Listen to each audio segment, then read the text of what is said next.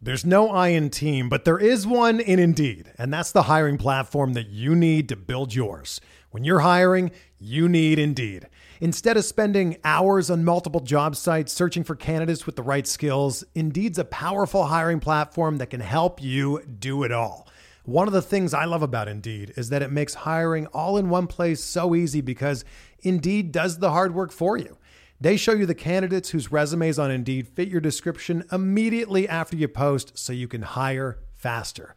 Join more than 3 million businesses worldwide that use Indeed to hire great talent fast. Start hiring now with a $75 sponsored job credit to upgrade your job post at Indeed.com/Blue Wire Sports. Offer good for a limited time. Claim your $75 credit now at Indeed.com/Blue Wire Sports. That's Indeed.com/Blue Wire Sports, and support the show by saying that you heard it on this podcast. Indeed.com/Blue Wire Sports. Terms and conditions apply. Need to hire?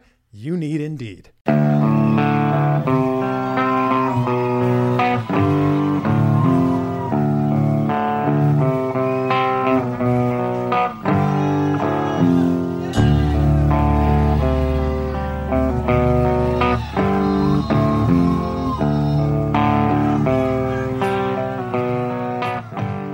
And welcome back, everybody, to another episode of Bubba and the Bloom, episode 40. Continuing our pocket by pocket ADP analysis, heading ADP 250 to 300, where, yes, as you expect, things are getting murky. Things are getting a little different compared to the earlier episodes. But hey, you know, Ryan and I are in a DC right now, and yeah, it's murky. That's a nice way to put it. Before we get into all the fun of the ADPs and more, you can find myself on Twitter at BDentric, the podcast at Bubba Bloom Pod, and my co-host is always on Twitter at RyanBHQ. Ryan, how we doing, my friend? I'm ready to roll tonight, man. I did all the fatherly duties with the kids this evening. Got the lunches packed, got the little Valentine's cards written out for each of their little classmates at daycare, and I've earned all the dad points, and I'm ready to podcast. So I'm doing great. Indeed. Good to hear. Yes, you did all the dad things, checked all the boxes. I barely got mine to bed before this started. That was fun. Like you had the making lunches and doing val. I would have traded you in 2 seconds compared to a screaming child that did not want to go to bed. Yeah. That was just what, especially as anyway with a kid, and Ryan knew immediately, like when they're really not screaming and like they're just playing with you because they don't want to go to bed. That's the worst. That's the single worst thing because you know they're just being full of it. So yeah, that was fun for about 25 minutes tonight. Yeah. Sandwiches, chips, fruit. Much better. They don't cry at you. Yeah, much better. So, but we're here. We're with you on a Thursday night. Hope you guys enjoyed the Sunday night episode that came at you. Hint, hint, there will be a Sunday post Super Bowl show this week. Yes. With a guest doing some fun stuff. So just throwing it out there to you. It's coming. So, it's going to be a fun Sunday night, but we have Thursday for you. We'll kind of tease Sunday some more, and there will be tweets about it. But it's going to be a thing, and it's going to be awesome. It's the best way I can put it. Put your kids to bed before you tune in. Just going to throw it out there. It's going to be wild. We're diving into baseball season, and it could be carnage. But it could be carnage between the Waste Management and the Super Bowl and our wonderful time and fun of the day. It's going to be a good one, but let's get into. It's been fun, actually. There hasn't been a lot of recent news lately, but you told me via text, and it's very true. Pitchers and catchers report next week, so floods of news will be coming in. Yep. And then you have WBC stuff that's going to screw all the spring training up, so that's going to be fun as well. But the biggest news is Aaron Ashby is going to be, I wouldn't say shut down is the word, but going to get a late start to spring training because of shoulder fatigue, kind of what sounds like Zach Wheeler had last year. But that's probably the best case scenario. We've seen other scenarios where it doesn't turn out so well. So what's your thoughts on this one? Because they are already slow playing his innings anyways. This is a great way to slow play his innings, but it makes it tough to push that draft button right now with that uncertainty on the board. Yeah, and I think now we know why Milwaukee signed Wade Miley a few weeks ago. Actually, I forget where I saw it on Twitter, but there was actually a video clip at, I think it was like the Brewers Fan Fest or something, where they interviewed Ashby, and he kind of alluded to this a little while ago. So It's a huge bummer. Ashby, we've talked about him on the show, was one of those like super high ceiling starters that we maybe a week or two ago we talked about. It's funny you bring up the Zach Wheeler thing, Bubba, and we've talked about this. Same with like Luis Castillo. Is it something where Ashby is, and there's a difference? Is he currently hurt? Is his shoulder currently messed up, or is he just delayed? I think there's a difference there. Last year, Zach Wheeler, Luis Castillo were delayed. Castillo missed the first month. Wheeler really didn't miss much time, a week or two. And both of those guys had great seasons. So I'm not totally, it's funny, like the first, we're all just itching for news right now. Like it's the calm before the storm of pitchers and catchers next week. And I think everyone's reacting. I shouldn't say overreacting. Everyone's reacting to this first bit of news. I'm keeping Ashby on my radar, especially like if labor mixed draft, which is going to be February 21st. I've got the 6th pick there. They've got unlimited IL slots. Aaron Ashby is absolutely still on my board in terms of a draft. And even in leagues, like even in NFBC leagues where you can fab, like, I don't know, a 28th, 29th round, Aaron Ashby, worst case, you cut him and you move on. That's the kind of end gamer I like. So I'm still keeping track of Aaron Ashby. I want to get a little more info, whether he's actively hurt or if he's just behind. Because if he's just behind, I don't think that's necessarily a reason to totally stay away. That's where I'm at. Like some people pointed to the injury last season that kind of slowed him down. Maybe this is a lingering effect, but then again, after the last injury, he came back and pitched. And so I was kind of like, well, we got that. So I'm trying to stay positive here. It is February 9th, as you mentioned. When pitchers and catchers report, there's going to be more people than you'd expect that have shoulder fatigue or arm fatigue at some point, because that's just natural for being shut down and then ramping back up. And that's why they ramp up the way they do ahead of time and do this. Again, it could be worse than it is. Who knows? But to just throw it off the board, could be a bad move. Could be a great move. We'll see. It's tough to tell at this point in time. I'm not a doctor. I did not stay at a Holiday Inn Express, so I can't really help you with either one of those scenarios. The one thing, like, there will be more Aaron Ashbys. There are guys, I talked about this a lot last year with the lockout. It's a little bit less accentuated like that. Like, pitchers and catchers report next week. That's all great. The pessimistic side is we're going to get to find out who we've been drafting these last 2 months that are actually hurt and show up to camp and are injured. So just kind of brace yourselves for things like that. And really,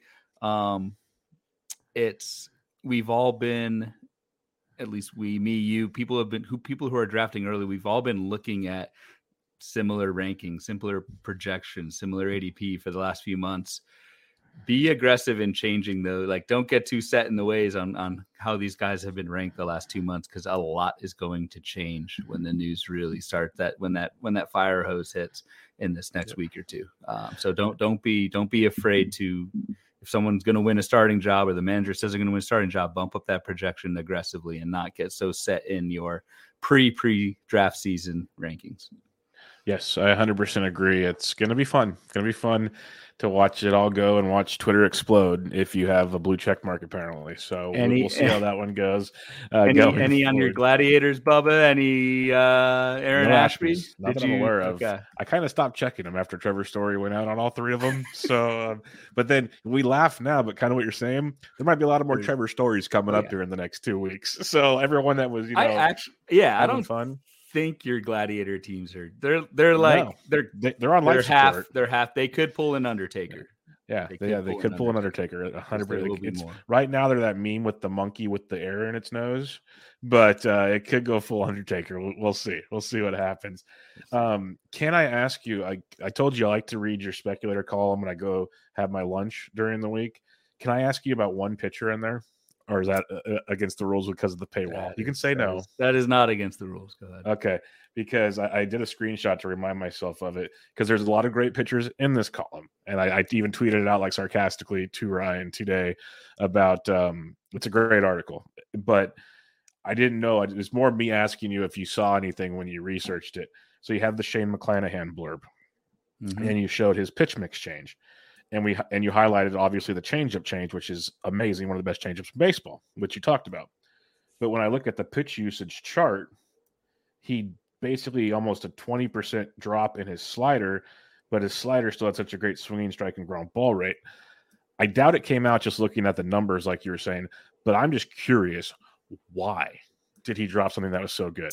That's like, if he could combine that with the changeup and then maybe mix the curve and the four seam, good God, what we'd have on our hands.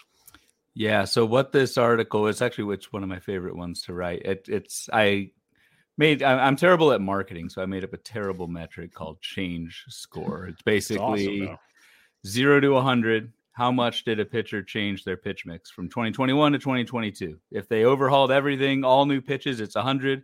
They stayed the same, it's a 0. So basically, I compared pitch usage from 21 to 22, took the guy and just ranked him. And so McClanahan popped. He had a 50% change in his mix. And the thought being is like, and we talk about this with evaluating pitchers, and you talk about it with Toby all the time, is like, be quicker to react to, if there is a breakout, if there is a change in skill with a pitch mix change, tend to believe the more recent, have that recency bias with pitchers. And so that's what McClanahan did. And yeah, it was the changeup. It's a good point. I actually didn't even pick up on that, Bubba, in the article he has. So McClanahan threw that changeup a ton, 25% of the time in 2022, 8% in 21. It's one of the best pitches in the game, but he faded another one of the best pitches in the game. That's my question. Like, you probably don't have the answer because we're not like in his locker room.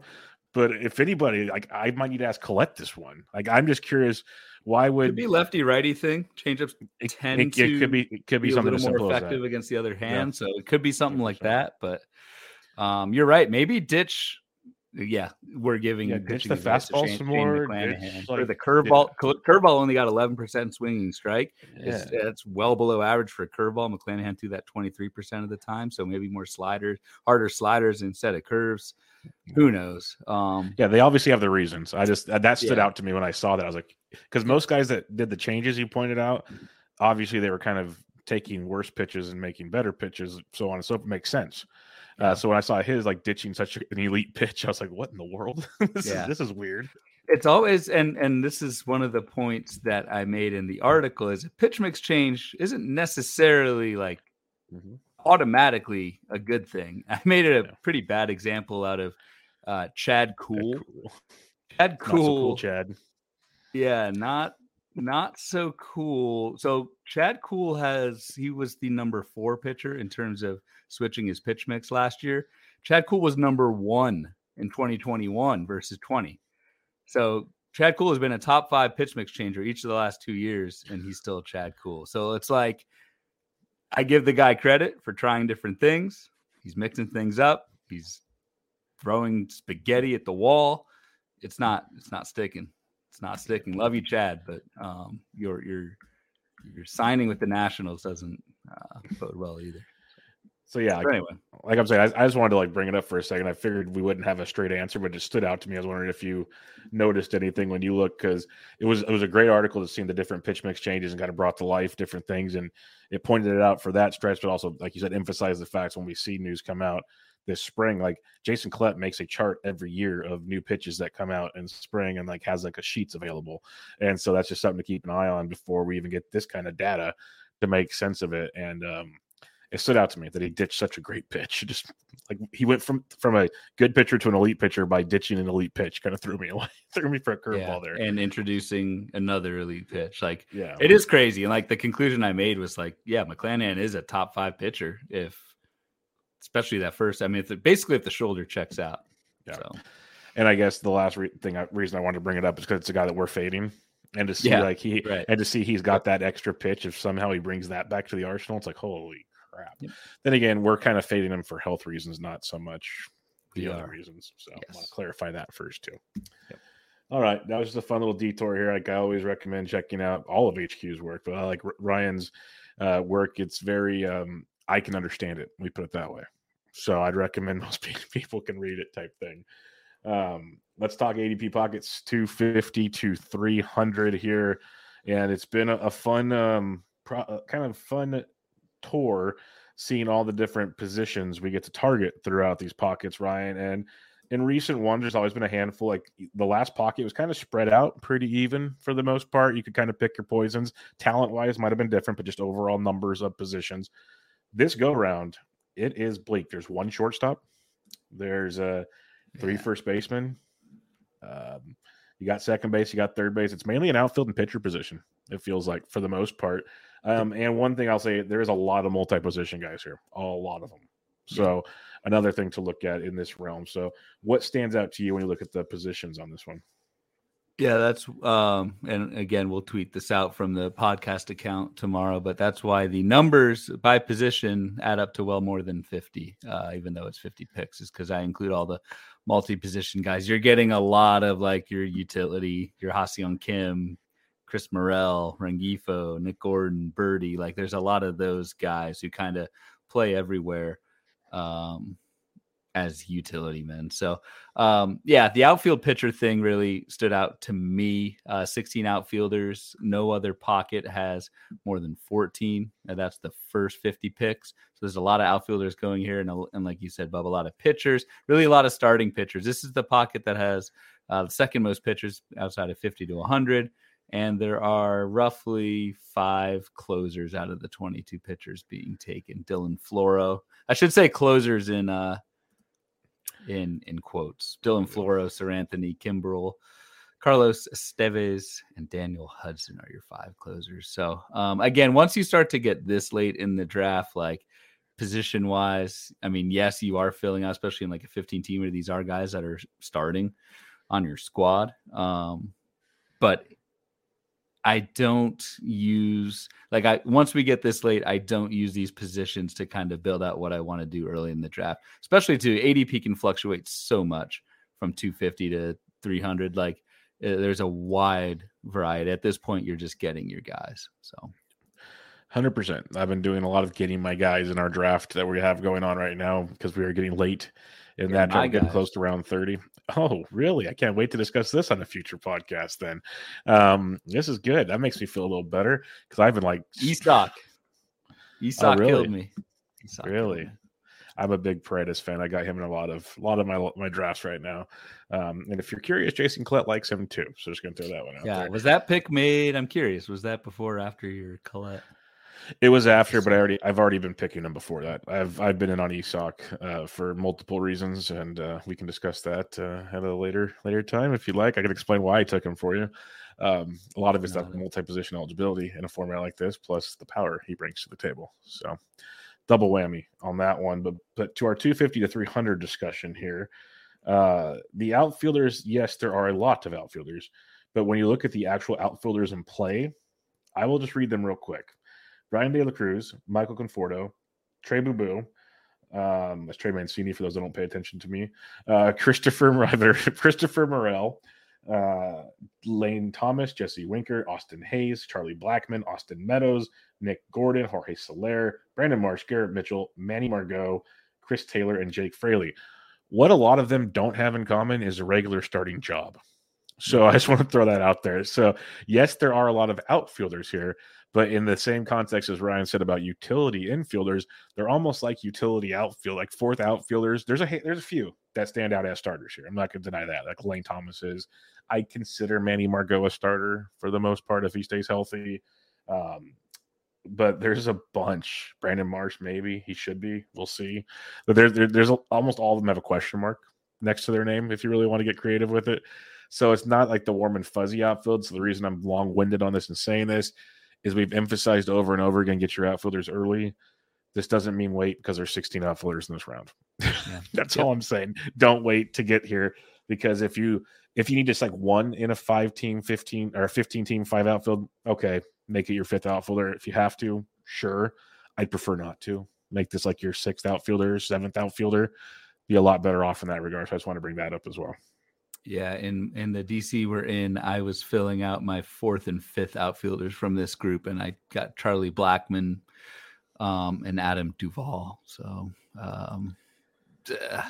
like have serious warts. And I mean, to kind of take it over a little bit more to like categories, there's really not much power here at all. But by going by ATC projections, which is what will we'll show on the feed. There's only one guy, Jorge Soler, projected for more than 20 home runs. And again, a lot of that, to your point, Bubba, isn't necessarily like power skill. It's also playing time. Like, will these guys play enough to get 20 homers? So like in Soler's case, you're paying a major price for that power with his batting average at no steals. So like you're really starting to get low on power. It's funny, the category hitting wise, to me, that still kind of stands out is batting average. Yeah. There are guys that, and maybe it's just like luck of the draw, or this is just where the cookie crumbles or whatever, but you've got like your DJ LeMahieu, your Yandy Diaz, Brendan Rodgers is projected by ATC to hit almost 280. Manny Margot is, I think, a decent batting average guy. You can get power, or you can get batting average from a few sources this late, which again kind of tells me to still kind of, and this has been a big thing for you, Bubba, in your early drafts, is to get that power out early, because it really does seem like you can make up a little bit of batting average here as opposed to power, and there's really not much speed here at all. I will mention this much, and it really stood with me, and I'll be the first, like everyone, I've heard certain content people go, I don't listen to other podcasts. I don't want to get, information from them, whatever. I listen to podcasts all the time because I work out of my truck. And I was telling Ryan before the show, I listened to the recent Pull Hitter podcast with Rob DiPietro, and he had a couple of great NFBC players. Nikolai Nustin, I apologize. He's in our league, our DC right now. And I believe it was him that made the comment. Is there him or is Eaton that was on the show? And it really stuck with me because it made a ton of sense, especially in this environment of baseball. When he's doing his draft, one of the two, he doesn't really even focus on batting average throughout the draft. Like he knows in the back of the head if he's like he's not getting all the guys that are going to hit 220. He's not foolish in that regard. But he says that's a category that fluctuates so much more than if a guy's hitting for power, you're going to get more categories already. If a guy's stealing bases, he's probably going to score a ton of runs. Like you're getting multiple categories in those regards. Obviously, to steal bases, you need to get on base. That's an obvious thing. But it really, the way he made it sound was so much better than what I'm saying right now. Just the gist of it is he didn't actually even focus on it too much. And maybe it's because of stuff like this is where I was going with this, is you can get still like batting average still later in the draft where you can't get the power, the run production, all those things as easily as before. So he doesn't even make, and they were like maybe talking more OCs and stuff like that, fab leagues, where he just really didn't even care about batting average. He's just like, I'm just going to get the best guys that are going to get me the counting stats, because in theory, if they're getting me counting stats, they should be hitting for a decent enough batting average. It made sense the way he said it, and it really stood with me. Like, if I have to focus on categories when I'm drafting, maybe I shouldn't really focus as much on batting average as I try to, if that makes sense at all. There's no I in team, but there is one in Indeed, and that's the hiring platform that you need to build yours. When you're hiring, you need Indeed. Instead of spending hours on multiple job sites searching for candidates with the right skills, Indeed's a powerful hiring platform that can help you do it all. One of the things I love about Indeed is that it makes hiring all in one place so easy because Indeed does the hard work for you. They show you the candidates whose resumes on Indeed fit your description immediately after you post so you can hire faster. Join more than 3 million businesses worldwide that use Indeed to hire great talent fast. Start hiring now with a $75 sponsored job credit to upgrade your job post at Indeed.com/Blue Wire Sports. Offer good for a limited time. Claim your $75 credit now at Indeed.com/Blue Wire Sports. That's Indeed.com/Blue Wire Sports, and support the show by saying that you heard it on this podcast. Indeed.com/Blue Wire Sports. Terms and conditions apply. Need to hire? You need Indeed. It does, and it's interesting. And so I prepped, I looked over. So Ray Murphy, who runs our projections at HQ, is putting something out for subscribers tomorrow that talks about how our projection system is now accounting for the shift.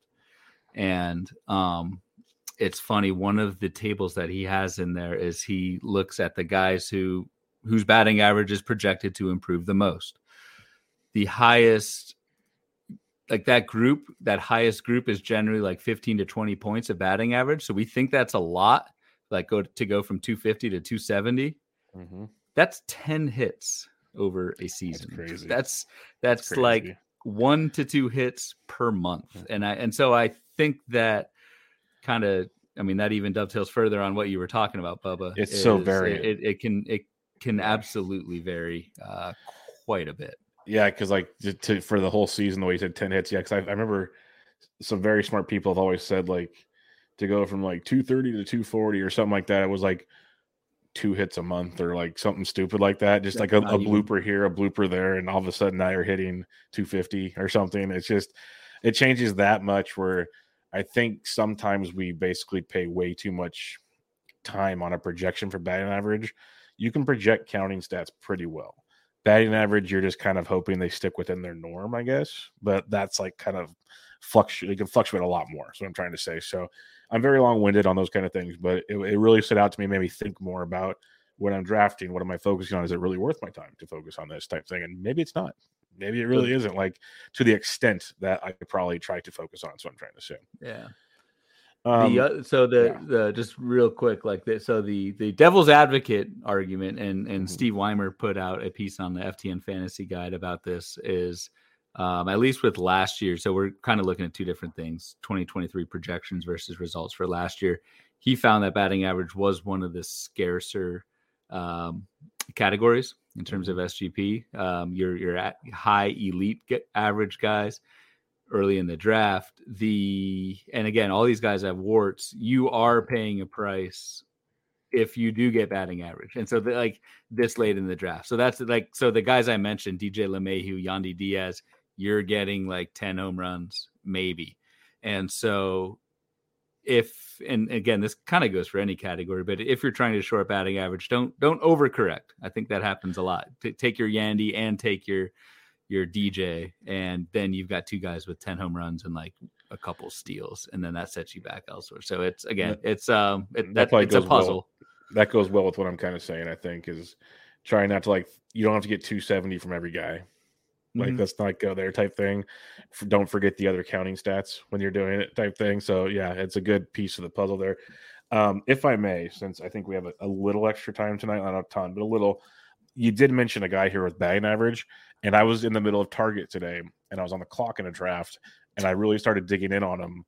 And I think I drafted him. I don't know if it was our draft or the other draft, but I wanted to get your thoughts on Brendan Rodgers, because I've seen some whispers on Twitter about him lately.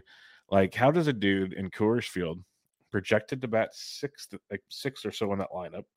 We look at the projections, hitting 277. He's going to be 26 years old this year, still young. Walk rate went up, strikeout rate went down last year. You look at like his barrel rate went career best, hard hit rate career best, max EV was still outstanding.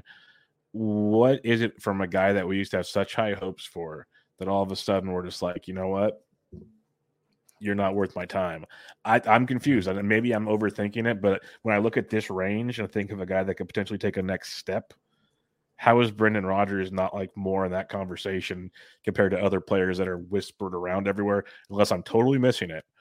And if I'm wrong, please tell me. But like, I sat there and I was looking at the guys in this range, and I'm like, how is Brendan Rodgers just kind of falling down here? It made no sense to me. Yeah, I mean, so you're kind of speaking to the choir, because I actually took Brendan Rodgers in our DC. I mean, he's that's my starting second baseman. It was my other draft.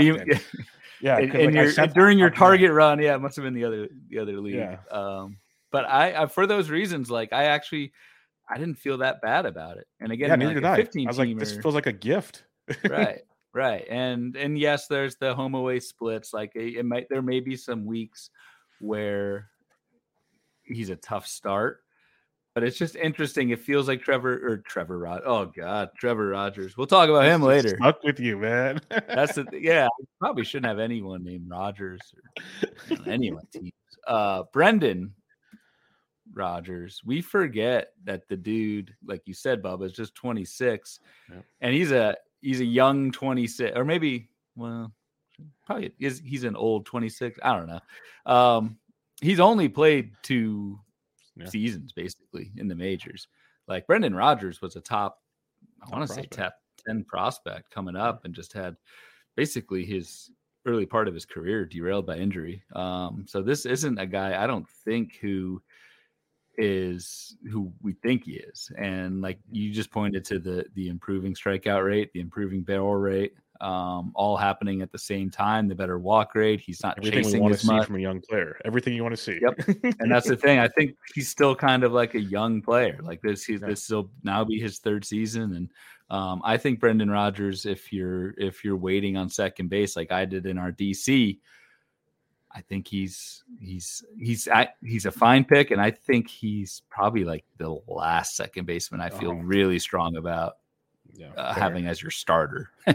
If I have to throw any water on our parade here, is you mentioned the home run splits. I did look at those; they're bad, like really bad, like really bad. I mean, they're atrocious. The other thing is he doesn't run. But again, when you're going this late in the draft, you're going to have the warts like we talk about. But what if he runs into 5 or 6 deals this year instead of 1? What if he now still hits 280 and gets you 20 plus homers because he plays 145 or 50 games? Like, I just wanted to bring him up real quick because it stood out to me. Like, how is this guy falling down here when he hasn't done anything really wrong? Like, he's just like, he's so young and he's improving. I was confused. I'm glad we're on the same page on that one. It is interesting. Rodgers literally does not run. He has never attempted a stolen base in the major leagues. Yeah. So for a second baseman, kind of weird. A young that is weird. That is very weird. So that could be the bugaboo, I guess. We'll have to wait and see there. But just wanted to bring him up. On the pitching side of things, as you mentioned, a couple of potential closers. It's funny, 2 of the Philadelphia guys are in this realm. One, Sir Anthony's projected for 13 saves, and Kimbrel's projected for 14. That kind of made me laugh a little bit. So pick your poison there. Floro, we've all liked, but we talked about he'll probably get traded. So enjoy the first half that you have of him potentially. And then Daniel Hudson and Carlos Estevez are guys I actually kind of like in this realm for closers. But starting pitching, one of our favorite late round guys is down here, who we will talk about later because he took him from me. But we have a couple other. There's actually some nice spec starters here. I'll say that much. That's what I noticed when we were filling out our targets for the show and the outline. It was a lot easier for me to pick through the starting pitchers. And I listened to your episode with Toby earlier this week as well. And he picked, both of you guys picked names in this group that stood out to me. And I was kind of nodding my head throughout. So I think there are a good number of pitcher speculations that you can go on. I think this is a bit more starting pitcher heavy pocket than it is on the hitter side. Yeah, most definitely. So I guess just thinking about our previous analysis episodes, it's kind of like, okay, get some elite pitching early, fill in your bats early, and then but make sure you fill in all your bats, and then you can start taking your later pitchers now type thing. It's what it kind of feels like the last couple episodes. It's like 200 to 300. Like it's almost like 100 to 200. You just take a pitching break, it feels like, and then come back at 200 to 300. And go. That's just rough. Obviously, that changes, but it's kind of the gist of it as it kind of goes. I generally think, and I'm going to map this out. We'll talk about it a little bit more in our episode when we live stream the labor draft. But that's what I'm going to start to do I'm not going to do another draft until labor, is kind of map that exact thing out and see where I want to go pitcher versus hitter. And it definitely looks like from doing these episodes the last few weeks, I want to have almost all of my hitter spots filled, like maybe an extra outfield or utility open at this point. And then just pound a bunch of these late starters. Yeah, for sure. I like the names. Let's talk about some of the stats though in the starting department. There's actually, I feel like if you can get a 3.5 to a 4 ERA this late, that's not bad. That's pretty strong actually. So there's actually a handful of them here potentially if you believe on them. Most of them are relievers. I'll say that much. Most of the relievers, but a lot of whips below 1.3. Again, not bad for this range. You're expecting trouble in that regard. Not a ton of strikeouts, though. You're hoping for 150 and not many of those. So what stands out to you when it comes to the main targets and stats here? You're right. There are, just projection-wise, like high threes is kind of the standard for starters. And I don't know, I take pitcher projections with a pretty big grain of salt, but and focus a little more on the actual skills at this point. But there's a lot of good starters. You're right. The strikeouts there's no one projected for over 160. Even the guys who I think could take off, like I don't know. There is like Trevor Rogers projected for 130. He has a potential to go over like 160 if he rebounds. But there's a lot of like Merrill Kelly. There's Sean Manaea, like not a lot of big strikeout guys. And I think that goes I don't know, again, early in this drafts, those early starters all have, pretty big strikeout upside, but that's why I want to probably try and get two of those guys early on, because strikeouts really do fall off at this point. Yeah, definitely fall off. And it's an interesting group of pitcher. A lot of upside, a lot of questions. Like Hunter Brown's here. How many starts does he actually get? Yep. Like it's he's an intriguing one in that regard.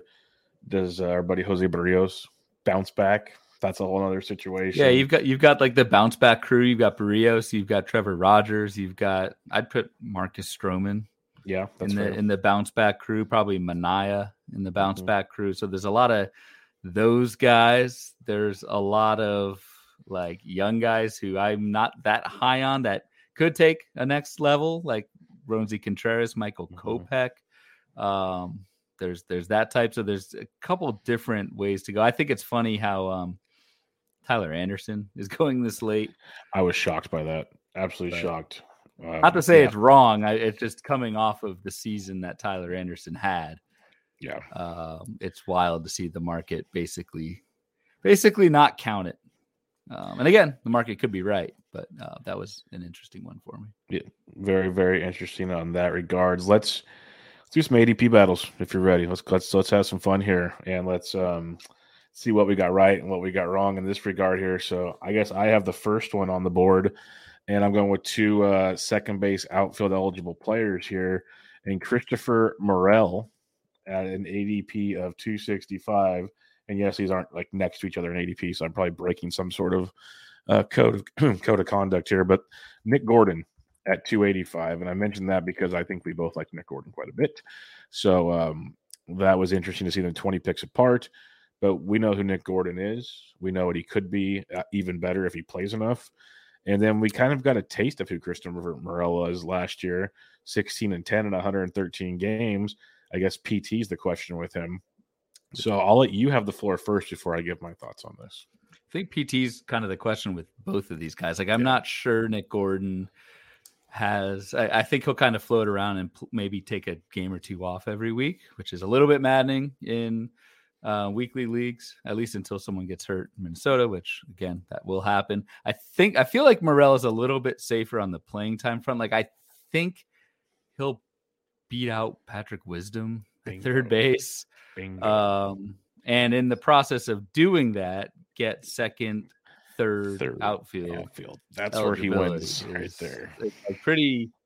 Is pretty nice. But I'm gonna pivot. I'm gonna go Nick Gordon. I can't go against my man. I had Nick Gordon in the baseball forecaster. I put an upside of 2020 on him. Nick Gordon, huge increase in barrel rate. The power looked fantastic last season. It's not something you would expect from Nick Gordon, but it was there and it looked very real. Nick Gordon only had 6 steals. He was only 6 for 10 on the base paths. But with the new stolen base rules, I think he's the guy. He's the type of guy who has the speed and he runs. And so I think the effectiveness is going to increase next season more so than it did last year. I think he's the prime kind of candidate who's going to run more and be a little bit more successful on the base paths. So he's not without his warts. Nick Gordon has a 15% swing strike rate, a chase of 43. Like, the plate skills are still pretty iffy. He's pretty bad against left-handed hitters or left-handed pitching. So I don't know how often he starts against lefties, and he might hit 9th when he does.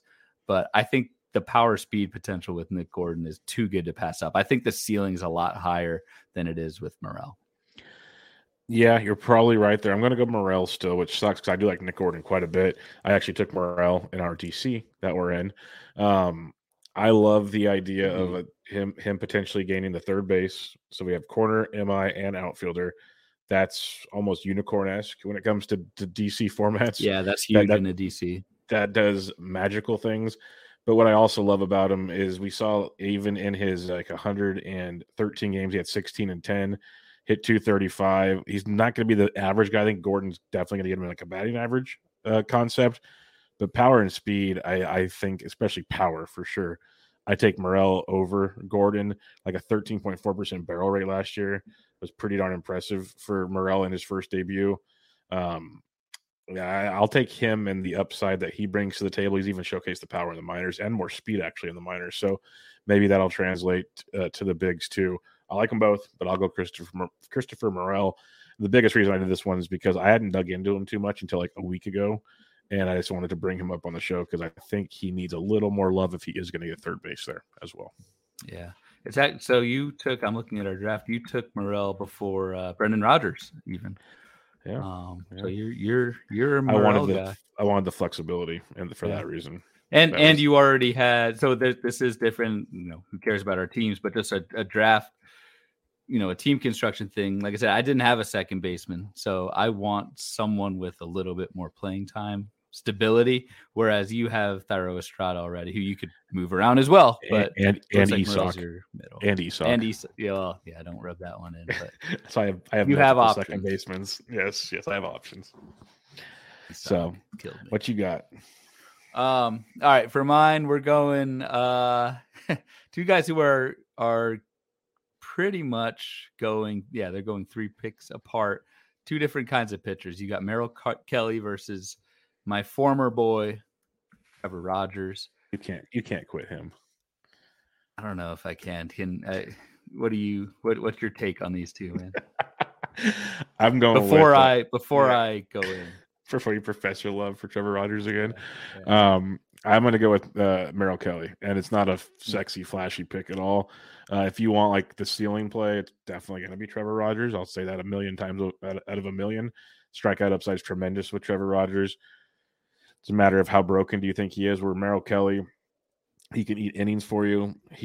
When he's eating those innings, he usually has decent ratios. They've been suspect at times, so I'll admit that.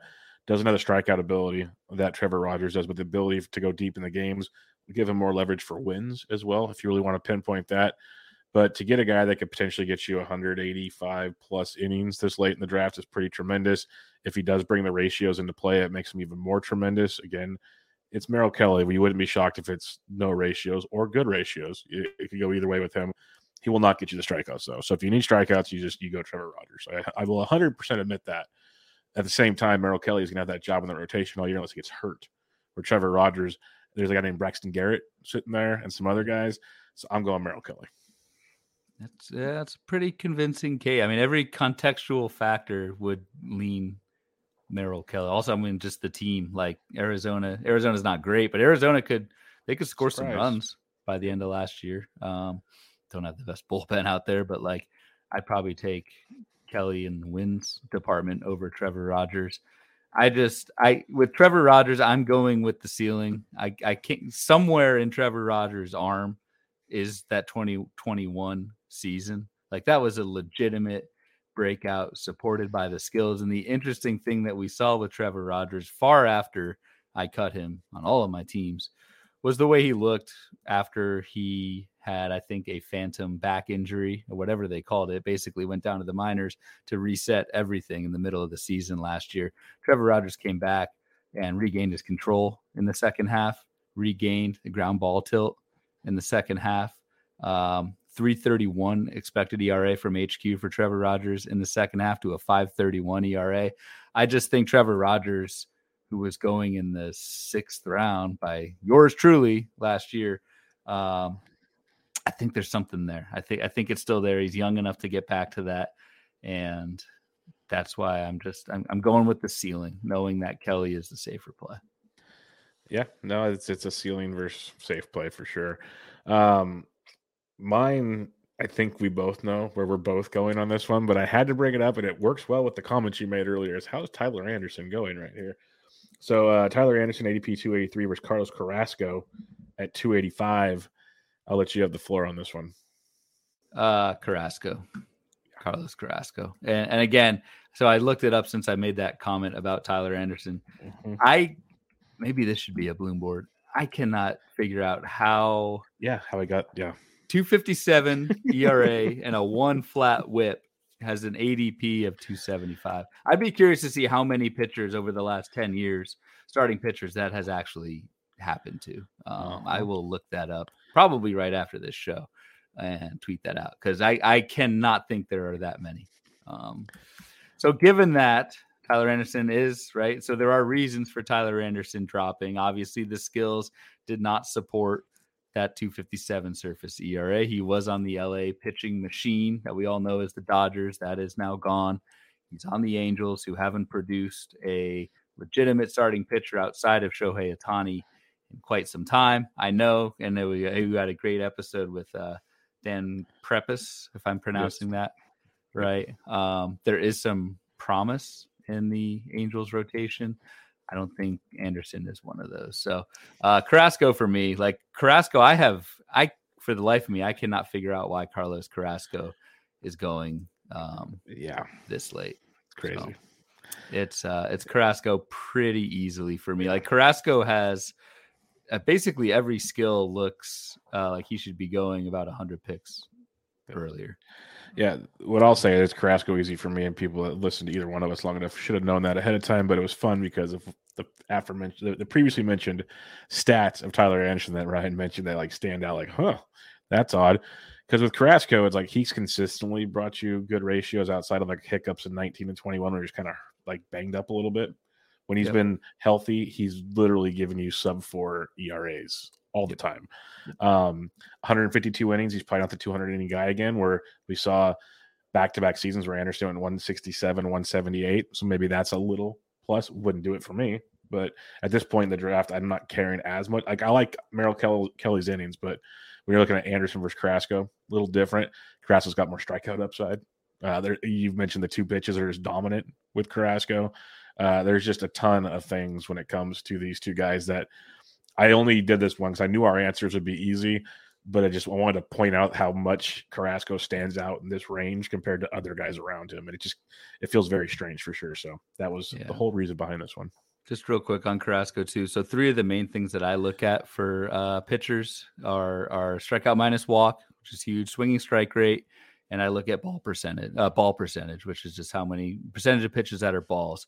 There were 17 starting pitchers last season, 100 innings minimum, that did all 3 of those at an above average rate. 17. All but 5 are going in the first, or all but 6 are going in the first 10 rounds.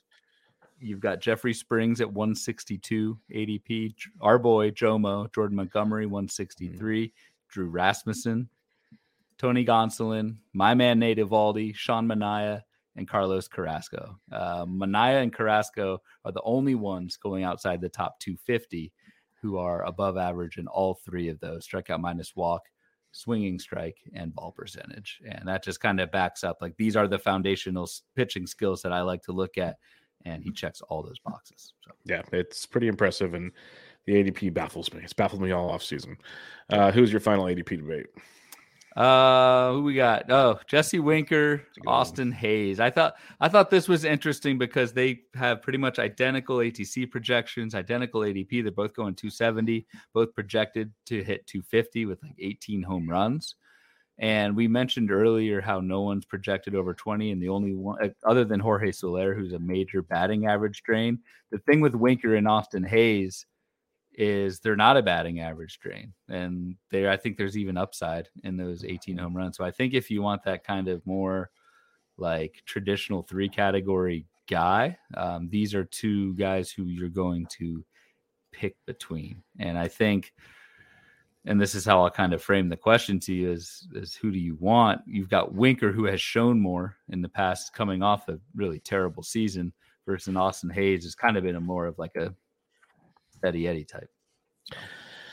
Yeah, this one's tricky. Like, I kind of want to lean Winker at this point in the draft. Like we talk about taking our shots, and it makes me want to go in the Winker world because if you look at last year's numbers, like he still walked 15% of the time, which was great. The strikeout rate was up a little bit, but the BABIP was 251, by far the worst of his career. So even a little bump there, average will come back up to maybe 240-ish, hopefully. And maybe that gives him 3 or 4 more home runs along the way because he's in a much better ballpark. When I had John Fish, doing the Brewers preview, he was talking about there was some video on Twitter showing all of the fly balls that went to like the warning tracker within like 15 feet of the wall in Seattle. Winker hit. Yeah. It stood out like a sore thumb. And we've established through different interviews this past year that Winker had a little bit of an emotional situation in Seattle. I don't know if it was mentally or just with the team or both, or who knows. Maybe that was wearing on him. I don't know. I'm just speculating because the fall that he had that was well documented. Without like a major injury report, like he was banged up, but nothing like so crazy that had his barrel rate drop like 5%. His hard hit rate dropped so much, like just massive drop offs for not a clear injury. I'm willing to foresee kind of a bounce back in that scenario, especially hitting in Milwaukee. We'll see. Austin Hayes with that fence in left field is always terrifying for any hitter. He'll run a little more than Winker, but there's also a handful, and it's same for Milwaukee if you want to be real stingy. But in Baltimore, there's a handful of young outfielders that are chomping at the bit to platoon with Austin Hayes. So that is a little bit of a concern. And, Winker is supposed to be DHing, so the outfielders there might not be as big of an issue. Still could be some platooning. All that being said, I'm going to give Winker the chance of a bounce back between these two guys. I'm not all in on Winker in general in drafts, but in this scenario, I go Winker. Yeah, the park, like you said, the park was terrible last year. The situation, for whatever reason, was that Jesse Winker. So I'm going to list his barrel rate each of the last 3 seasons. Yeah, that's crazy. 13.5%. Yeah, in the short season. 11% and then 7.6% last year. You think like that's a decline. Technically it is. Jesse Winker's much, much more likely to rebound to what we saw in 2020 and 21, especially in that park. And the other interesting thing is, despite all the struggles for Winker last year, he did not press at all at the plate. Posted career best chase rate, only chased 22% of the time, which is pretty elite. 8% swinging strike. Like the plate discipline was intact despite the struggles, which I think is a really good sign. And so you get him in a new environment, better park. I think Winker pretty easily is the guy over Hayes, who just hasn't shown pretty much anywhere near the power that Winker has. And again, roughly same batting average guy. So it's Winker pretty easy for me. Yep. We're on the same page there. Let's talk targets. We've already talked about a handful of these guys to begin with, but your first target here, my friend, is a very good one, of course. Yep, it's Nick Gordon. Again, got to stick to my man. So already listed out the reasons before, so I won't rehash those. But Nick Gordon is my guy. Yeah, for me, my first one is Justin Steele. I've talked about him a million times, so many times that people that I draft with now make it almost impossible for me to roster Justin Steele. So I love you all for that.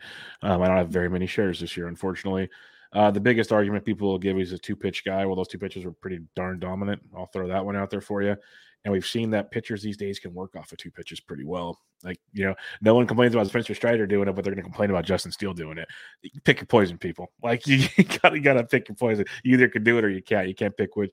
Like, I know Steele is not Strider. I'm not stupid. But no, you said it. Yeah. Clip it, put it out there, let him have it. The biggest thing I'd say is the walks with Steele. He had almost a 29% strikeout rate since June 29th when he became a staple in the rotation. But over his last 10 starts, basically, but almost a 10% walk rate also. So that's less than ideal. But you look at him, he limits the hard contact, he limits the damage in that regard.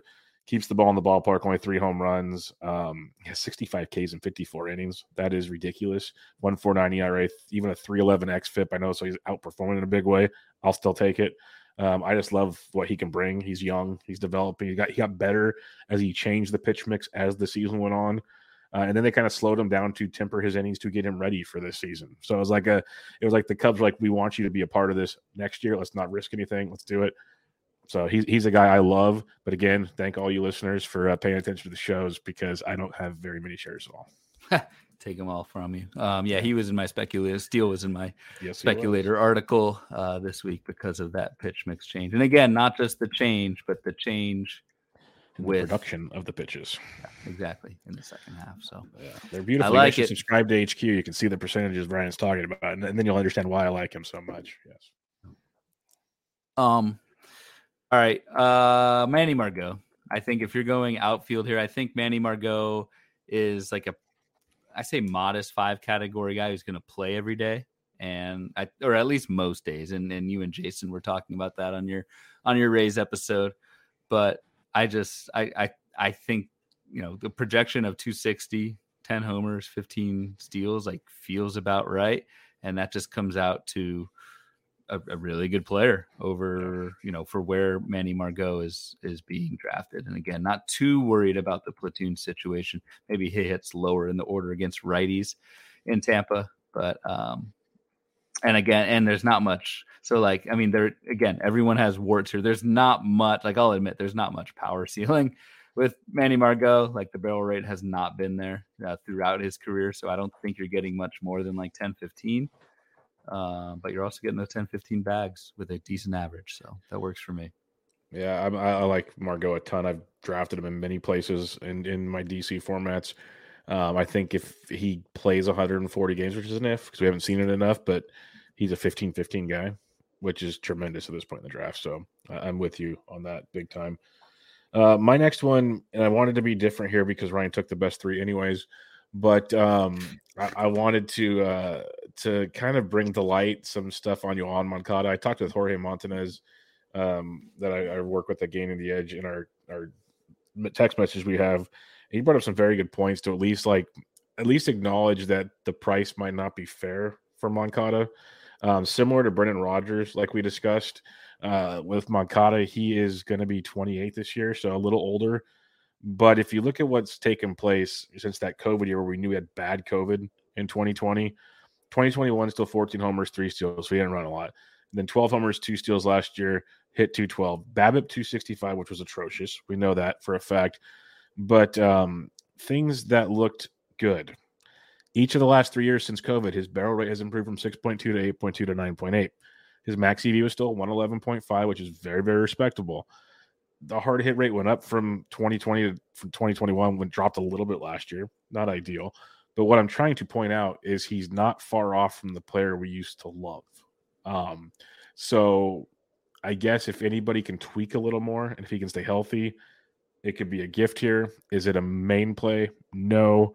But I think if you're looking for late third basemen or a backup third baseman in a DC, I think he's a very strong backup option, because if he just finds that just a little next level, not even the next level, just a little bit, gets closer to that guy, we could get you 15 to 20 home runs and maybe steal you 5-6 bases, you're going to be very happy with that. And I think that's in that guy somewhere. He's only 28, like I said. So I wouldn't get, basically what the whole point is, don't give up on Moncada just yet. That's my point.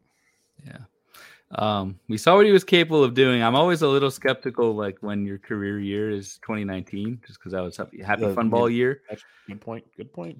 But yeah, I get it. You almost have to throw out last season with Moncada. It was weird. He was healthy, well, outside of COVID, injury wise, 2020 and 2021, and then last year had oblique and I think strained like both of his hamstrings. Yeah, he was a mess last year. Pretty all the White Sox were like whoever the athletic trainer is there, some should be fired with La Russa. Like all you gone, or maybe was. That's a risk. Like Mike Carter, if you're listening, that lineup's hanging by a thread. Tim Anderson, Lubob, Moncada, Eloy.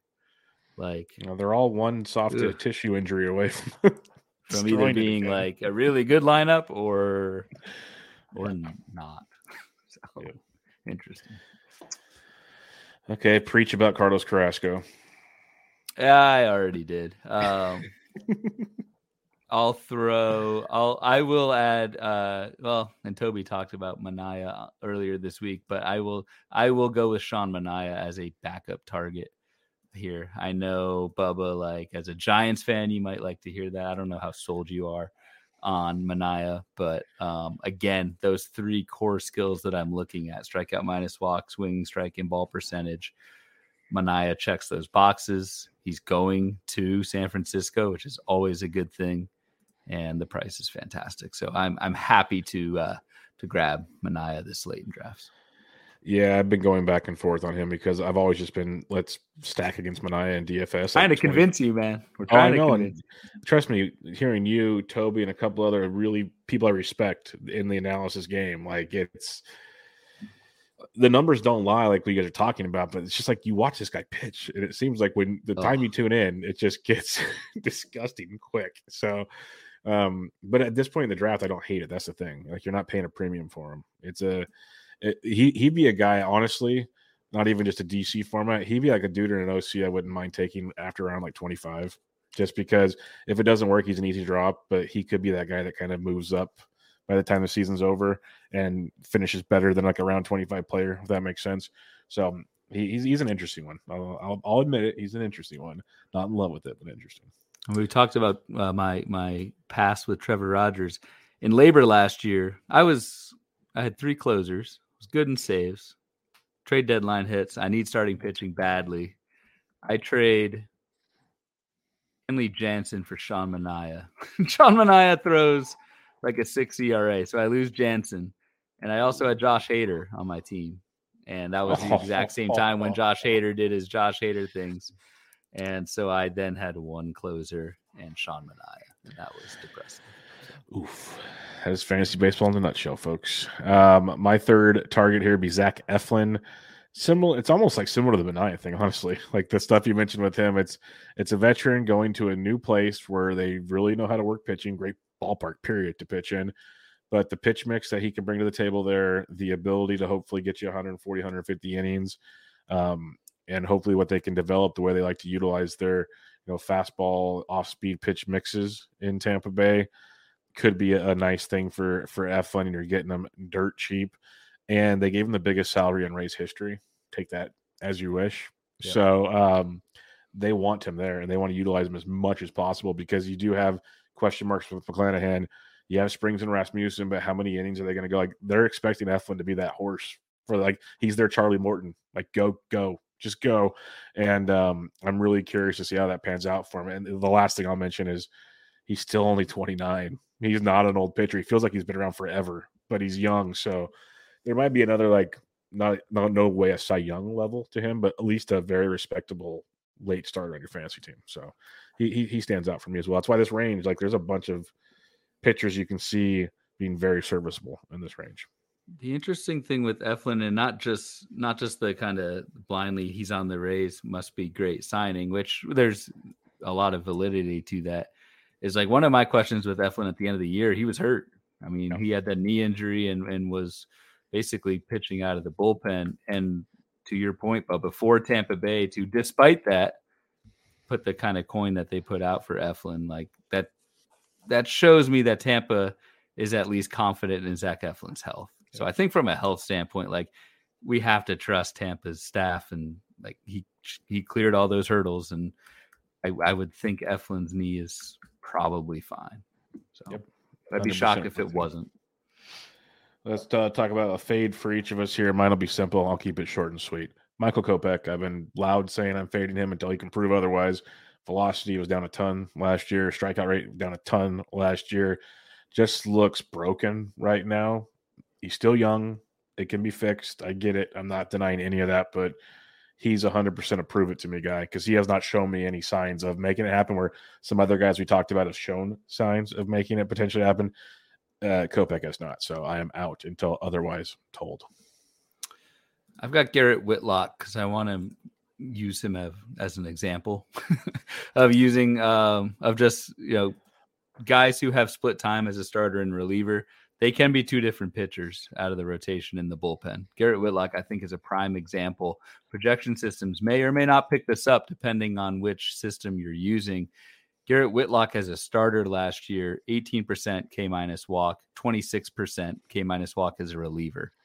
Garrett Whitlock as a starter last year, your ERA estimators are around a 3.6 ERA, which is decent. As a reliever, Garrett Whitlock's ERA indicators, both FIP and xFIP, were under 3. So if Garrett Whitlock is in the rotation, do not assume that reliever skills version of Garrett Whitlock will translate to the rotation. I think that's a big kind of thing that gets overlooked a lot. And there's not really a path for Garrett Whitlock for saves with the signing of Jansen. If he does go to the rotation again, he's not as skilled as what we saw last year.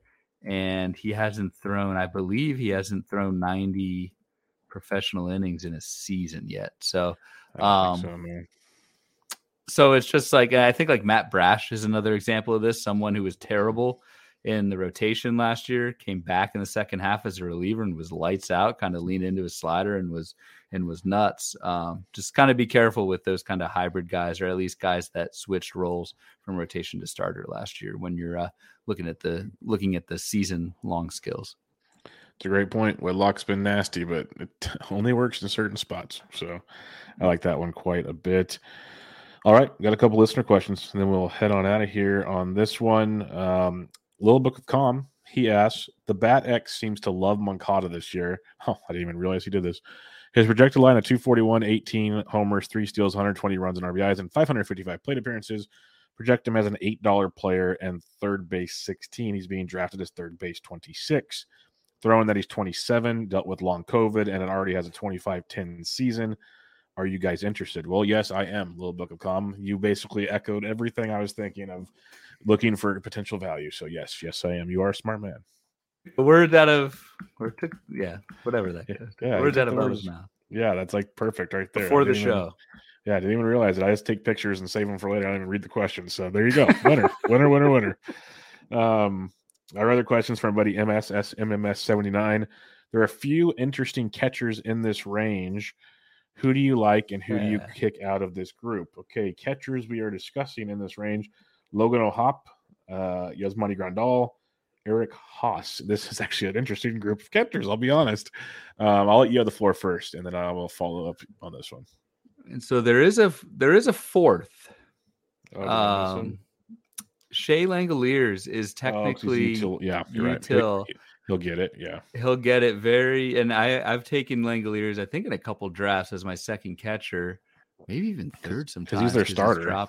He's their starter. So he's a starter in Oakland, and he will get catcher eligibility probably by the third week of the season. So that is kind of a little tip. Like if your draft software at NFBC, he shows up as UT only.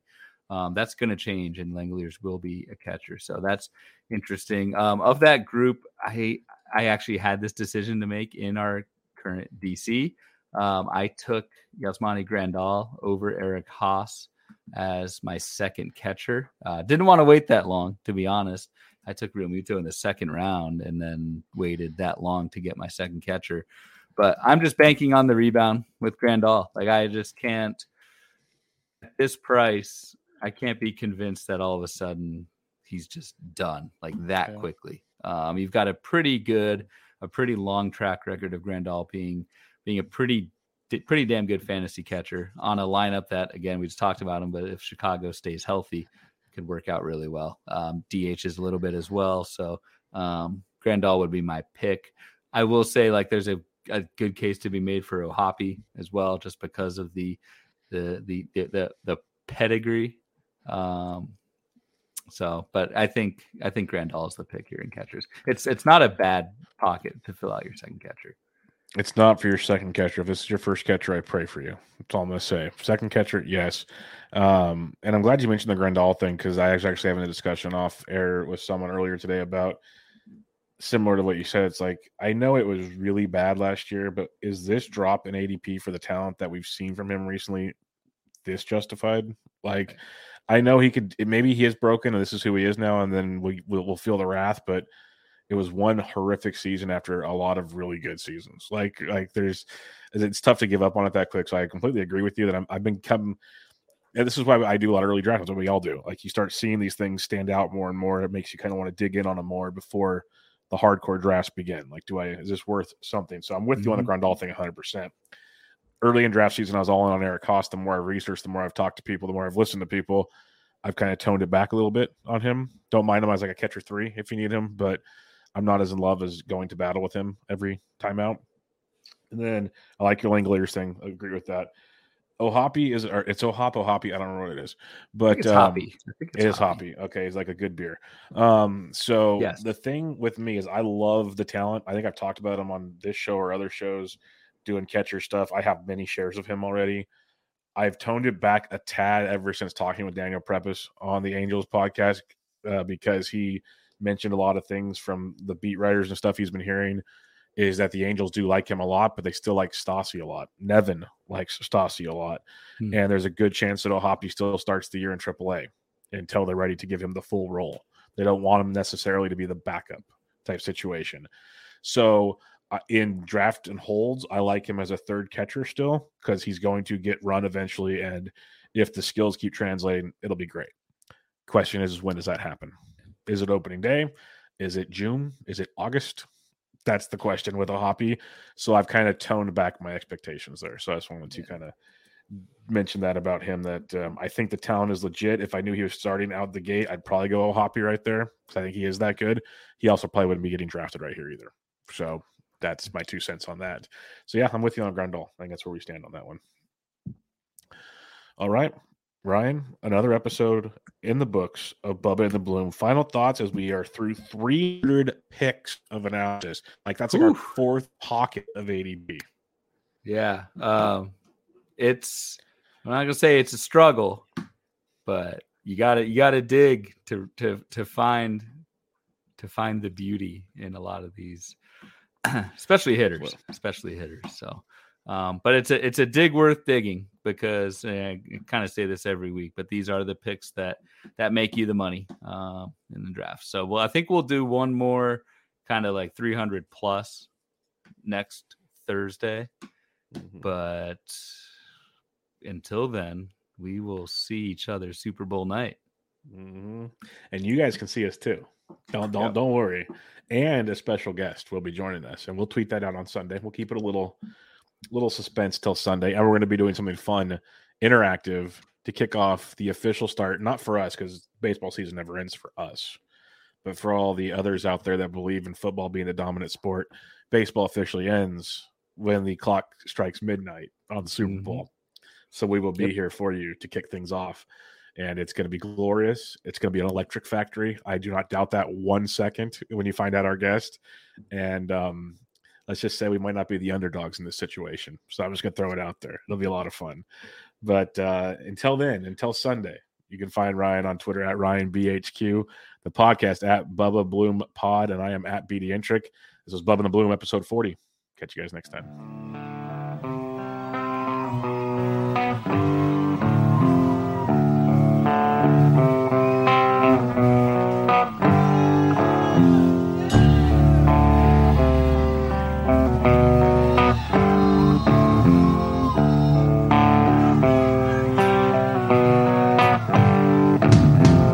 Looking for a fun way to win up to 25 times your money this football season? Test your skills on Prize Picks, the most exciting way to play daily fantasy sports. Just select 2 or more players, pick more or less on their projection for a wide variety of statistics, and place your entry. It's as easy as that. If you have the skills, you can turn $10 into $250 with just a few taps. Easy gameplay, quick withdrawals, and an enormous selection of players and stat options are what make Prize Picks the #1 daily fantasy sports app. Ready to test your skills?